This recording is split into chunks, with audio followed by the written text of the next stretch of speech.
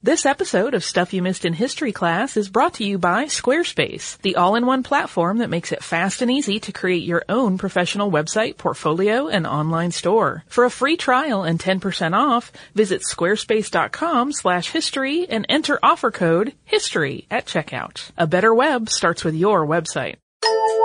Welcome to Stuff You Missed in History Class from HowStuffWorks.com.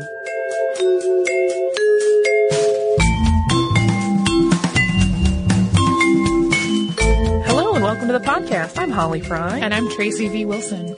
And today's topic was inspired by an event that I got to go to last week because I'm super lucky. I got to go see Neil deGrasse Tyson speak at Georgia Tech, which was sponsored, I believe, by their physics department. And during his lecture, which was spectacular, if you ever get a chance to see him speak, I highly recommend it.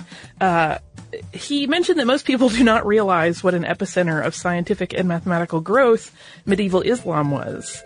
So naturally, I got all excited about it because it was fascinating, and Neil deGrasse Tyson was saying it, which automatically puts it above many other things on the interest scale.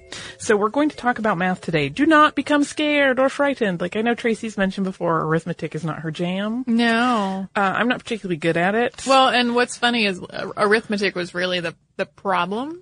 Like, I loved geometry and I loved doing proofs. Mm-hmm. But when it came to, like, the arithmetic portions of the proofs, I would get things wrong. Same thing with algebra. Yeah. Like, my algebra theory would be sound and my arithmetic would be faulty. Yeah, I think that's pretty common. So we're going to talk about math, but really only sort of. There will be a couple of equations mentioned, but they're super duper simple and they stand as examples only. You do not have to solve for X or any other letter while you are listening. I love math in theory, but like Tracy, the actual reality of it is not always my strong suit. So believe me when I say that the math that we mention is really, really basic. And I apologize to any mathematicians in the crowd that may have been hoping for more, but that's not going to happen on this one. So today we are focusing on an Islamic mathematician named Al-Khwarizmi and his contributions to the development of algebra and mathematics in general with his 9th century writings. So if you're going to guess where algebra originated, you might guess ancient Greece or ancient Rome. Even though we're talking about an Arabic scholar today, it's important to remember that algebra does not have just one single origin point. It developed over time and in multiple places with lots of different mathematicians contributing to the overall field of knowledge. Yeah, I mean, it wasn't like someone woke up one day and went, I'm inventing algebra. I'm imagining somebody just sitting bolt upright in their bed and going, algebra! No, it arose out of a need for a way to calculate certain things, and we'll talk about that more specifically as we go on. The first traces of the concepts and fundamental ideas of algebra that we know of are from ancient Babylon, and these fall around about 2000 BCE. And then in the 3rd century, Diophantus of Alexandria, who is sometimes called the father of algebra, was writing extensively about algebraic equations and some of the concepts of algebra. There was also an Indian math scholar named Brahmagupta who was writing extensively in the 600s, and he's considered a major influence on Al-Khwarizmi. Muhammad ibn Musa al-Khwarizmi was born around 780, and we don't know a lot about his early life, as is often the case with figures from that long ago. His exact place of birth is also kind of muddled by his name because it includes an origin signifier, but it's cited differently in various texts. We do know that he spent a significant amount of his life in Baghdad. And he grew up, as we know, to be a mathematician and an astronomer. And as an adult, he worked at the Dar al-Hikmah, or House of Wisdom. And the work of the House of Wisdom, which was a sort of scholarly academy that's sometimes likened to the library at Alexandria, focused on the acquisition and translation of texts from throughout the world. The House of Wisdom may have been established by Caliph Harun al-Rashid, but Caliph al-Mamun, who followed him, is often recognized as the man who really made it into a seat of scholarly discovery. And before we get into sort of the most famous book that Al-Khwarizmi worked on, we're going to do a quick ad. So when that killer idea hits, you want to snag a domain name and get your web hosting squared away really quickly. And with Domain.com's quick domain discovery system and easy checkout process, you'll have your website up and running in no time. You've heard it here before. Domain.com makes it easy to get your website up and running. blog, create the website to show off your film, showcase your portfolio. You can make money with your own site. There is no end to what you can do. We like domain.com because they're affordable, reliable, and they're super easy to use. With our special offer, you can get 15% off their already affordable prices. Buy domain names, buy web hosting, or buy email when you use coupon code HISTORY at domain.com's checkout. And when you think domain names, think domain.com. Okay, so now we will get back to the work that is primarily talked about when people discuss Al-Khwarizmi and his influence on algebra. And that was called Al-Kitab al-Muqtazar fi Hisab al-Jabar wal-Muqabla, or the Compendious Book on Calculation by Completion and Balancing. And it was written by Al-Khwarizmi and published through the House of Wisdom, which produced original works as well as working on all of the translations we mentioned. The introduction to this book notes that Caliph al-Ma'mun and his thirst for scientific knowledge drove Al-Khwarizmi to take on this whole project. Yeah, that kind of supports the idea that Caliph al-Ma'mun was really the one that made the House of Wisdom flourish. And this book addresses the idea of balancing an equation across the equal sign in a systematic way, and it features examples of ways that this can be applied to fiscal transactions. And the book's goal was to provide, quote, what is easiest and most useful in arithmetic, such as men constantly require in cases of inheritance, legacies, partition, lawsuits, and trade, and in all their dealings with one another, or where the measuring of lands, the digging of canals, geometrical computations, and other objects of various sorts and kinds are concerned. The Al-Jabar portion of the Arabic title is what gave algebra its name in the Latin translation of the text several hundred years later in the 12th century. The actual translation of the Arabic word algebra is reunion, or reunion of broken parts. Yeah, it also, algebra, the word, is also associated with bone setters. So if you ever hear it used in that terminology, that's why they both share the same words. And the words jabar and muqabla signify operations in this early state algebraic problem solving of quadratic equations. Jabar names the operation where a numerical value is eliminated from one side of an equation and incorporated onto the other side to solve for an unknown. So, for example, if x plus 4 equals 9, then the act of subtracting 4 from both sides to solve for x is the Jabar step. Right. And muqabla is an operation which cancels out duplicate elements of an equation to balance it. So, again, for an example, if you start with x minus y equals 12 minus y, y can be eliminated from both sides of the equation to solve for x equals 12. Again, I apologize to the mathematicians in the crowd because I'm sure they're like, this is the silliest way to explain this. But we're keeping it very, very simple. In this book, Al-Khwarizmi also establishes that all the problems that he talks about can be reduced down to one of 6 forms.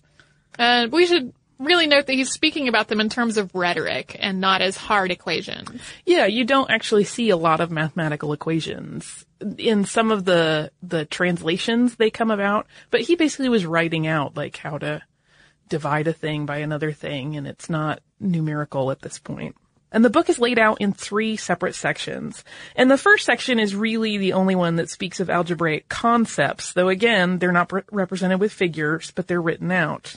The second portion of the book, which is headed on business transactions, includes practical examples of measuring out ownership and proportions, and also includes guides for measuring out geometrical shapes, such as cones and pyramids, for the calculation of volumes, and also for surveying needs. The third section of the book deals entirely with legacies, in other words, inheritances. Islamic inheritance law can be extremely complex, and it involves valuation of all the heirs, proportionate entitlement shares, in relation to one another. So this last section of the book is composed entirely of example problems about dealing with inheritances. Yeah, it's, I've read a little bit about Islamic inheritance law, and I'm admittedly coming at it from a completely green perspective. It is so complex, the way they sort of measure out different people's, what they're entitled to based on who else is in the family, the sex of people in the family, and it's all, based in religious texts. So it's something that is very serious, but it is very hard to figure out. So this was really hugely helpful. And I have to giggle a little bit at the fact that most school students today learning algebra, and I did it too, so I apologize to my many fabulous math teachers, is that they will never need this stuff in real life, but the whole point of Al-Khwarizmi's text is designed entirely to solve practical day-to-day problems that require mathematical computation. So it just kind of made me laugh. Yeah. That the origins of algebra are entirely in real life needs. Not in abstract things that you feel like you're learning for the sake of school. I will say I've used algebra in my day-to-day life sometimes. Yeah. I use it in my day-to-day life in the podcast to calculate how many more things we have than we did a month ago, because I am interested in that as trivia. Yeah. But that was not the only book written by Al-Khwarizmi. No, there was another mathematical book, although we don't have the original text. The earliest example we have is a 12th century Latin translation. It boils down to Al-Khwarizmi, concerning the Hindu art of reckoning. Yeah, and the original title was Algoritmi Numero Indorum, and this work was largely based on the work of an Indian mathematician, Brahmagupta, who we mentioned earlier, who lived from 598 to 670, roughly.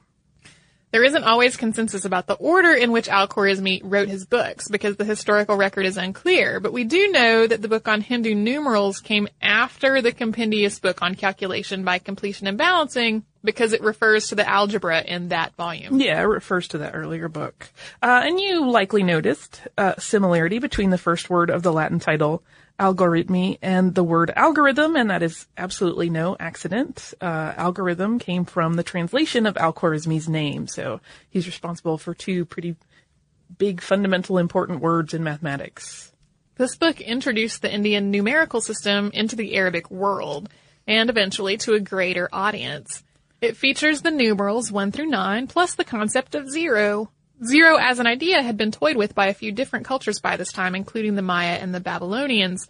So it's not as though Al-Khwarizmi just invented it out of whole cloth, but his translated texts identifying it in the Indian mathematical system made their way across Europe in the 12th century and helped cement the concept of a numeral to represent nothing. Yeah, there wasn't always a zero in computation. Nope.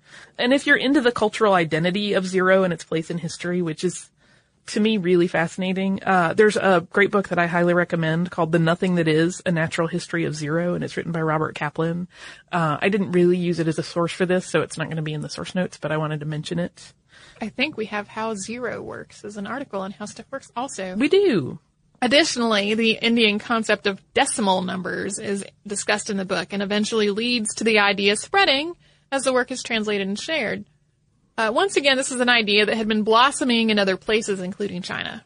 Yeah, I mean, neither Brahmagupta nor Al-Khwarizmi were really the first to recognize that we needed some way to identify smaller parts of things, but this really kind of gave it a foothold in mathematical texts. And while we're focusing on mathematics and how Al-Khwarizmi contributed to that field, we should also take a quick moment to discuss his work in geography and astronomy. A writing entitled Kitab Surat al-Arid, which translates to The Image of the Earth, was a geography book based largely on the work of Ptolemy in his book Geographia. Al-Khwarizmi built on what Ptolemy had established by calculating significantly improved measurements for several parts of the globe. And the Arabic scholar was also instrumental in creating what was one of the first world maps. His astronomy work encompassed calendars, the positions of heavenly bodies, and even eclipse calculations. He compiled a book of astronomical tables, which was translated into multiple languages, including Chinese. And before we talk about sort of how his work spread through Europe, we're going to take a quick pause for a moment. So back to Al-Khwarizmi. Yeah, Al-Khwarizmi died in 850, so he never saw the introduction of his work to the European scholarly community. There's not much in the way of record of what he died from. He's believed to have died in Baghdad, where he had been living, but that's kind of all we know. Robert of Chester, who was an Englishman working in Spain at the time, translated Al-Khwarizmi's algebra text in the 1140s, and this translation with a very lengthy intro is on archive.org, and we will put it in the show notes. It, as well as Al-Khwarizmi's other work, was also translated by Gerard of Cremona around 1150 and Guglielmo de Lunis around 1250. And once it was translated, Al-Khwarizmi's work became a significant influence on the European development of mathematics. And it was used as a standard textbook on algebra throughout Europe well into the 16th century. What made the introduction of algebra into Europe at this time so significant is that it moved away from the geometry-based mathematics of Greece. And it also expanded the mathematical landscape significantly. So rational and irrational numbers were welcome at the algebra table, and that allowed math to flourish in new ways. Yeah, it kind of just was a whole new gear of thinking about math and how numbers could be used. And I feel like I should mention a thing that I discovered while I was researching that was unbeknownst to me before we had gotten into this topic. There are some very vehement folks in the world with internet presences who really, really want to discredit Al-Khwarizmi's contributions. And they're coming at it from an anti-Islamic mindset. And they seem to use the fact that Al-Khwarizmi was building on the work of mathematicians that came before him as some sort of like gotcha, like they caught him plagiarizing. And it kind of ignores the fact that virtually every line of academic research and discovery builds on what has come before and preceded it. And also the fact that sometimes certain concepts are developing independently in multiple places and cultures at one time, or even at different times, but that aren't communicated.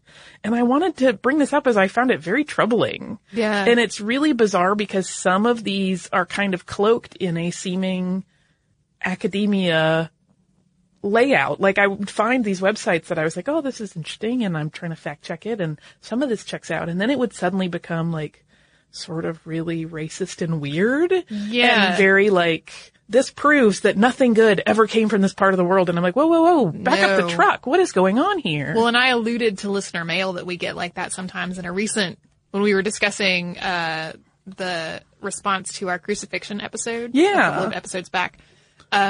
We will get listener emails from people sometimes who are wanting us, they like want us to debunk the contributions of George Washington Carver because he was really building on the work of people who came before him. And I'm like, okay, number one, that sounds extremely racist when you say that. Number two, all scientists are building on the work of the people who came before them. That is how science works. Like, there are extremely few discoveries that come from a bolt from the blue. And yeah, eureka moments are far and few between. Even when they are eureka moments, they're eureka moments, as the saying goes, from on the shoulders of giants. Yeah. They're not from nowhere. Yeah. Yeah, so it was I was actually quite startled at some of it. Because it really, the focus is so laser sharp that they really want to disprove that the Arab world contributed to mathematics. Now, I will say this, there are debates among modern math historians about how much of Al-Khwarizmi's work was original, how much of it was taken directly from Indian and Greek scholars who preceded him. But I feel like that doesn't take away the historical significance of his works, whether they were, how much was him building on things and how much of him was repeating things. These were still really important texts that spread through Europe and really changed the way people looked at numbers. Yeah. So they're significant in that regard, regardless of whether he was using the work of other people. Well, and we also have other historical figures who, like, their role in the world of history was archiving and preserving other language or other discoveries for later generations. Like a lot of Alexandria's scholars weren't really putting out new discoveries of their own. They're notable for having preserved all of this stuff. Yeah. And that has value. Yeah. Yeah, it was just, it struck me, it took me by surprise and struck me as so odd and troubling that I wanted to mention it, particularly if any of our listeners, I know our listeners like us usually like to research things on their own, and should you run across this, I want you to be prepared. It is out there and you will find it accidentally and then be like, what? This took a left turn? Yeah. So always be smart. So, do you have listener mail? I do. I sort of have a few different ones, that I'm not reading all of them, but I wanted to discuss a couple of them because there were several that kind of popped up that were either short or had something interesting. And I feel bad because when we only do one per episode, that's hundreds and hundreds that never get a moment. So. Right. First, ours from our listener Nancy, who said, I just listened to the crucifixion episode and your conversation about mimeographing and that memorable smell, which led me to search the internet for more information about this, since the only smell I remember from my mimeograph tests is a paper smell. And after a little digging, I discovered that the smelly machine was actually the spirit duplicator, aka the ditto machine. And apparently the mimeograph did not produce that smell. Yeah, I think people are using the words interchangeably. I know I am. I do, but it didn't even occur to me that there's a separation of the two. Yeah. Well, and now I wonder which exact machine, whether it was a colloquial use of mimeograph or whether it was an actual mimeograph machine. And she also says that she's glad that as a teacher today, we have photocopier. Yes. Well, and we also got somebody on Twitter was like, hey, mimeograph is still around. Yes. I make them. And I said, genuine question. Who is buying mimeograph nowadays? I love the answer. The tattoo industry. It makes complete sense because they'll usually do like someone who knows more about tattoos will know this better than I, but they do the sort of test version that they'll transfer on before they actually ink. And I'm sure that's part of that. Yeah. So cool. And also thank you for being a teacher, Nancy. That's a thankless job and it's very hard. Yeah. And my second one is also from a teacher that I just wanted to call out because I love teachers. Okay. It's funny because I feel like talking about math today, some of my favorite teachers looking back on high school specifically were math teachers, even though I was probably the biggest pain in their butt because I didn't understand what was going on half the time. And I think I kept getting put in classes for advanced mathematics to keep my best friend, who was a total brainiac, happy. Mm-hmm. And I was like this struggling monster. I was like the bull in the china shop of mathematics. I was I don't understand any of this. But I had so many great teachers who would really take time and really cared about their jobs, and they were amazing. So thank you all. But we also got a letter from a teacher named Colleen. But she has taught high school French for 20 years and loves her job. Those That's two things awesome. together are like magic. I think you're a unicorn, Colleen, because 20 years and still loving your job is cool. And also, yay for teaching French. I probably horrify you many times with my awkward pronunciation, which used to be, I think, much better, and I have gotten quite rusty. And our third listener mail is from our listener Bill, and this is the last one. And he says, one of the episodes that really inspired me while listening was the 2-part Lions of Tsavo podcast. The unfortunate circumstances and often ridiculous situations that Patterson found himself in while hunting these beasts led to a one-act play which I've just finished writing. I went out of my way to see the film adaptation and was not impressed with the liberties they took in telling the story. They do, of course, play up certain things for drama and add in a whole romantical thing that happens. Mm-hmm. I know that's not a real word. And he says, I'm currently looking for smaller venues in Chicago to workshop the play, but I thought I would share my story of inspiration, and I look forward to more episodes. Bill, that's so cool. I hope you keep us updated on how your play goes, because I love it. I'm thinking about ways you would stage that involving lions, but then I think it's done. It's indoor running of the bulls. It's indoor. Yes. And then, of course, I think of Julie Taymor's designs for The Lion King, which is a much different and bigger, thing than a one-act. But I do hope he keeps us posted, and if it gets staged, that we'll get pictures or something, because it sounds fabulous. If you would like to write to us, you can do so at historypodcast@discovery.com. You can also connect with us on Facebook at facebook.com/missedinhistory, on Twitter at missedinhistory, at missedinhistory.tumblr.com, and on Pinterest at pinterest.com/missedinhistory. We are also happily still tagging all of our episodes on our still fairly newish website, which is missedinhistory.com. As of this episode, we are halfway through the tag. Woo! Tracy is really like the champion of tags. I do a couple here and there when they come up, especially when someone emails us and asks about an episode that already exists that they haven't found because we don't have the tags. I'll seek it out sometimes, but you're the champion of all things. And if you would like to learn a little bit more about what we talked about today, you can go to howstuffworks.com and type in the word math, and you will come up with an article called How Math Works, which was written by Robert of Stuff to Blow Your Mind. Yeah. And it is a very cool article. And if you would like to learn about math or anything else that your mind can conjure, because I know not everybody loves the math, you can do that at howstuffworks.com as well.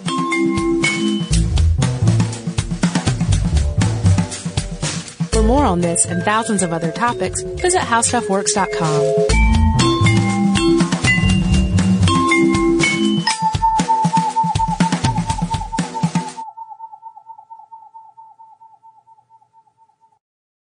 Netflix streams TV shows and movies directly to your home, saving you time, money, and hassle. As a Netflix member, you can instantly watch TV episodes and movies streaming directly to your PC, Mac, or right to your TV with your Xbox 360, PS3, or Nintendo Wii console, plus Apple devices, Kindle, and Nook. Get a free 30-day trial membership. Go to www.netflix.com and sign up now.